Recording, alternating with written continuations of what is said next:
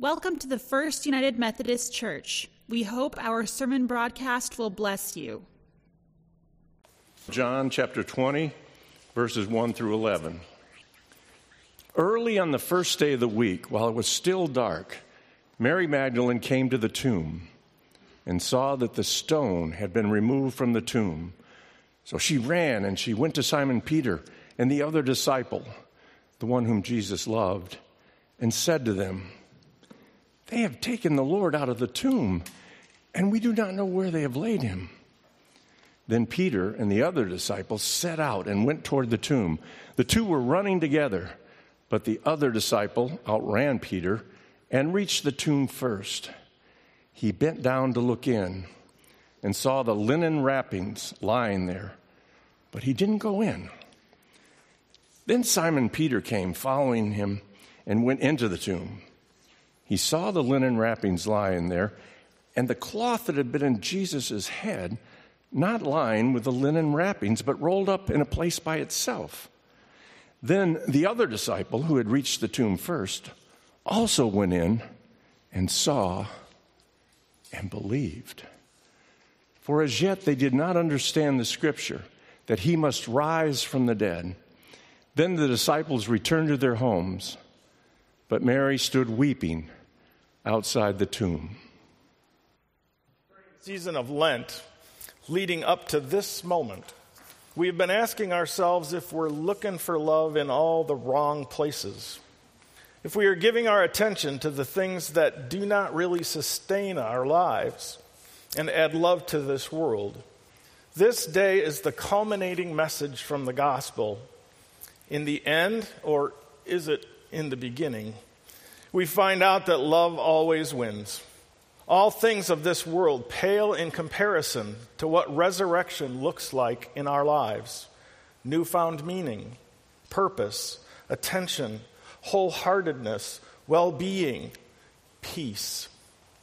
These are the things that matter, the things the teacher shows us. And no matter how many wrong places we've looked for love, the graves give way to the light of a new day as we learn to love as Christ loves us. Would you pray with me?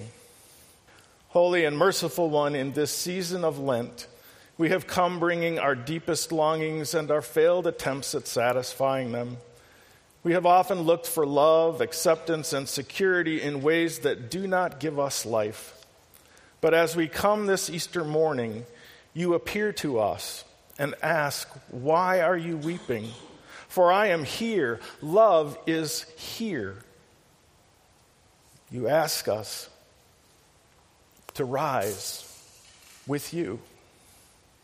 We open our hearts, our minds, our souls, our vision to the ways of love created by God, embodied in Jesus, and already moving in us by the Spirit. We are forgiven, loved, and freed. Alleluia. Amen. Please follow along behind me. Thank God because God is good, because God's love never quits. Tell the world, people, God's love never quits. God's love never quits. I was right on the cliff edge, ready to fall, when God grabbed and held me. God's my strength. God is also my song. And now God is my salvation. Tell the world God's love never quits. God's love never quits. Do you hear the shouts? Hear the triumph songs in the camp of the saved? The hand of God has turned the tide. The hand of God is raised in victory. The hand of God has turned the tide. Tell the world, people, God's love never quits. God's love never quits. We didn't die, we lived, and now we are telling the world what God did. God tested me, pushed me hard, but didn't hand me over to death. Swing wide the city gates, the righteous gates. I'll walk right through and thank God. Tell the world, people, God's love never quits. God's love never quits. Thank you for responding to us. You've truly become our salvation. The stone the masons discarded as flawed is now the capstone. This is God's work. We rub our eyes, we can hardly believe it. This is the very day God acted. Let's celebrate and be festive. Salvation now, God, salvation now. Oh yes, God, a free and full life. Tell the world, people, God's love never quits. God's love never quits. So we take up where we left off in John 20, verses 11 through 18. With Mary standing, weeping outside the tomb. And she saw two angels in white sitting where the body of Jesus had been lying, one at the head and the other at the feet. They said to her, "Woman, why are you weeping?" She said to them, "They have taken away my Lord, and I do not know where they have laid him." When she had said this, she turned around and saw Jesus standing there, but she did not know that it was Jesus. Jesus said to her, "Woman, why are you weeping? Whom are you looking for?" And supposing him to be the gardener, she said to him, "Sir, if you have carried him away, tell me where you have laid him, and I will take him away." She said to them, "They have taken away my Lord, and I do not know where he's gone." Jesus said, "Woman, why are you weeping? Sir, if you've carried him away." And Jesus calls her name, Mary. And she turned and said to him in Hebrew, "Rabboni," which means teacher. And Jesus said to her, "Do not hold on to me, because I have not yet ascended to the Father. But go to my brothers and say to them, I am ascending to my Father and your Father, to my God and your God." And Mary Magdalene went and announced to the disciples, "I have seen the Lord." And she told them that he had said these things to her. The word of God for the people of God. Thanks be to God. The Christian scriptures offer many images of where love and grace and forgiveness and righteousness and healing can really be found. And it is not in the usual places. Isn't it as true of us today as it was of the scriptural authors? Don't we often look for wholeness and happiness in places that offer only temporary good feelings and satisfaction? Lent has been a wonderfully reflective time to reassess where we are in searching for meaning and purpose. We have moved through stories of Jesus to find out who offers the real deal. Lent began on Ash Wednesday, although the weather didn't permit having a service. The texts that night were Joel 2, 1 and 2, and 12 through 17. Yet even now, says the Lord, return to me with all your heart, with fasting. Rend your hearts, not your clothing. And then we hear Jesus speak in Matthew. Whenever you fast, do not look dismal like the hypocrites, but when you fast, oil your heads and wash your face. Ash Wednesday is a marker of the beginning of a journey of self-reflection and discernment originating in the 11th century church. The journey of repentance is about turning around, the origin of the word, so that we might be in right relationship with God. In a sense, we were looking for love once again. When we look to God for love, not simply for the approval of others, and start with our own turning, we participate in the turning around of the world. The first Sunday in Lent, we looked for the resistor, and we found him in Matthew 4, verses 1 through 11. Jesus was lifted up by the Spirit into the wilderness to be tempted by the devil 3 times. But in each case, Jesus resisted the tempter.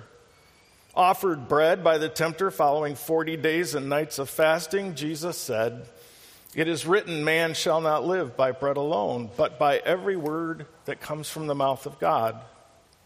The tempter then took Jesus to the holy city and set him on the pinnacle of the temple and said to him, "If you are the Son of God, throw yourself down, for it is written, he will command his angels concerning you, and on their hands they will bear you up, lest you strike your foot against a stone."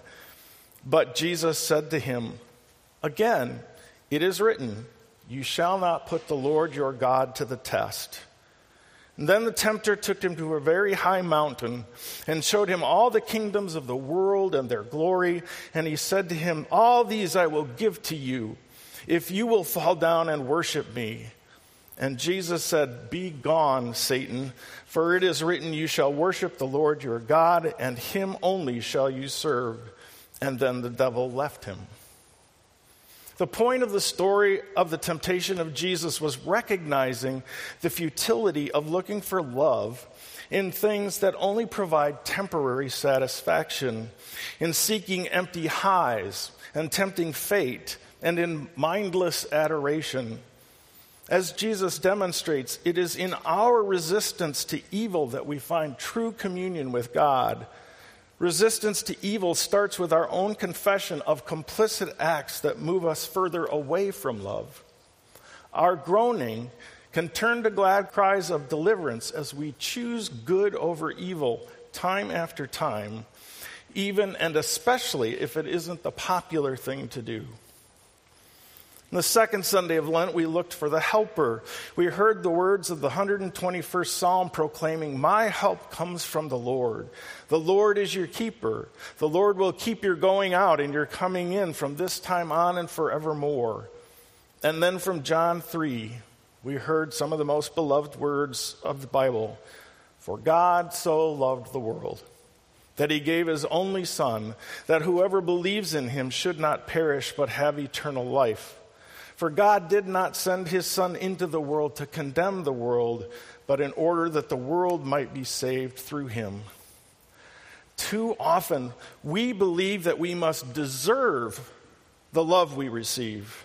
We work to get approval and to feel like our life is justified, pulling our own weight, thinking that whatever life we create and love we get is only what we ourselves can conjure up.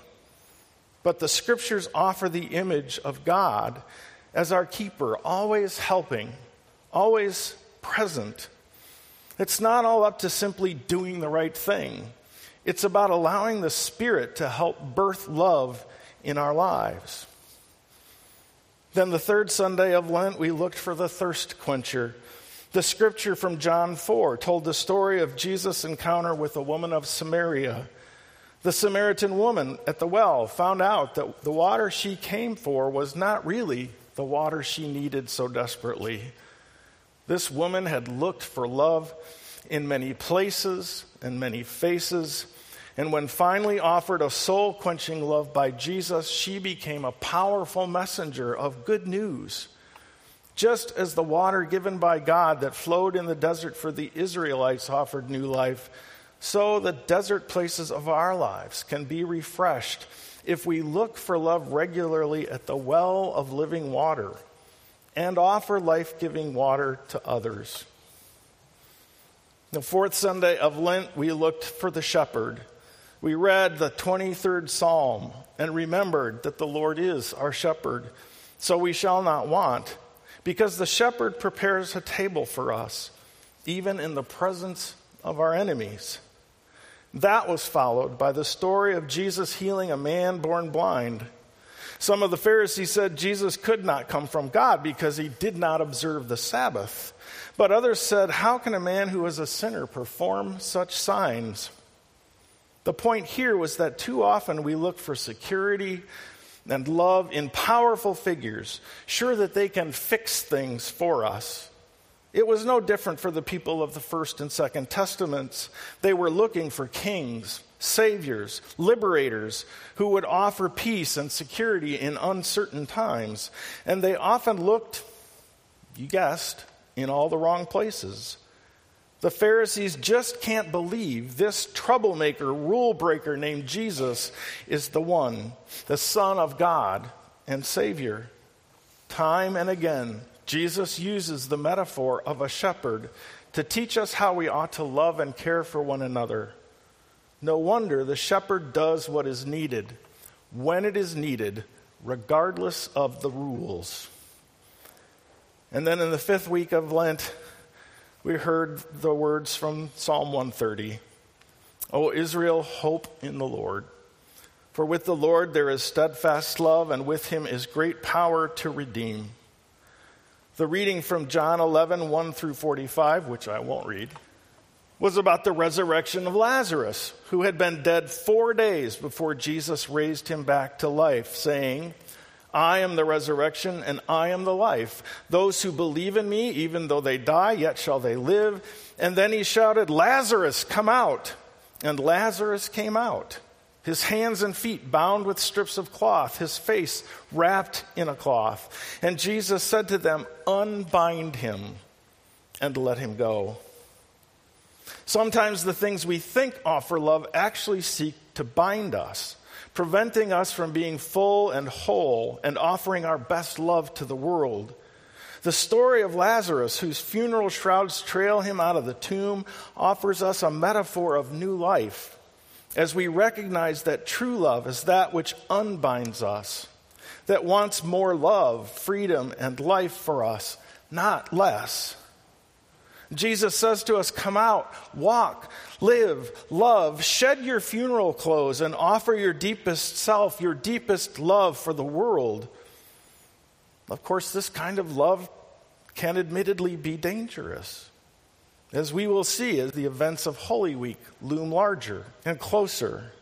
But the price of continuing to look for love in the wrong places is higher than the blessing of life lived boldly. And then last Sunday, we were encouraged to look for the unexpected. Oh, give thanks to the Lord, for he is good. His steadfast love endures forever.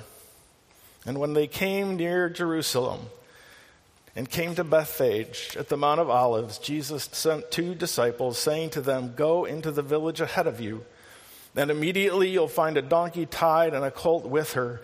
Untie them and bring them to me, and if anyone says anything to you, just say, the Lord needs them. Now the disciples must have been excited and terrified all at once. The entrance into Jerusalem for Passover week had turned into a big deal. How would Jesus be received? By the people, by the authorities. And an entrance can define a perception. Surely they would make as big a splash of confidence as possible. And then Jesus asked for a donkey.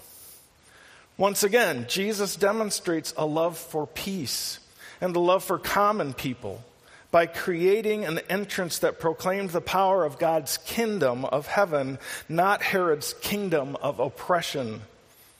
Looking for love? Keep your eyes out, for it is in unexpected places. And then, Holy Week. Love looks for us. Now, before the festival of the Passover, Jesus knew that his hour had come to depart from this world and go to the Father. Having loved his own who were in the world, he loved them to the end. I give you a new commandment, he said, that you love one another, just as I have loved you. You also should love one another. By this, everyone will know that you are my disciples, if you have love for one another. Holy Week is a progression of events that turn the concept of love on its head. Brokenness is shown to be a part and parcel of what it is to love deeply. The culminating irony of our love story with the holy is that we are not the ones who need to look for love, because love comes looking for us, especially in our brokenness and sorrow. Love is here, already and always. This is the source of our ability to love one another. And now today, Easter, where love wins, where love always wins. The reading from Jeremiah earlier in the season said this. At that time, says the Lord, I will be the God of all the families of Israel, and they shall be my people. Thus says the Lord, the people who survived the sword found grace in the wilderness when Israel sought for rest. The Lord appeared to him from far away. I have loved you with an everlasting love. Therefore, I have continued my faithfulness to you. And then we come to the tomb. Jesus said to her, Woman, why are you weeping? Whom are you looking for?" Supposing him to be the gardener, she said to him, "Sir, if you've carried him away, tell me where you've laid him, and I will take him away." And Jesus said to her one word, "Mary." And she turned and said to him in Hebrew, "Rabboni," which means teacher. Again, in the end, is it the end? Or is it the beginning when love wins? All things of this world pale in comparison to what resurrection can look like in our lives. Newfound meaning, purpose, attention, wholeheartedness, well-being, peace. These are the things that matter. The things the teacher shows us. And no matter how many wrong places we've looked for love, the graves give way to the light of a new day as we learn to love as Christ loves us. Christus resurrects it. This entire series has been a riff on Johnny Lee's country classic, Looking for Love.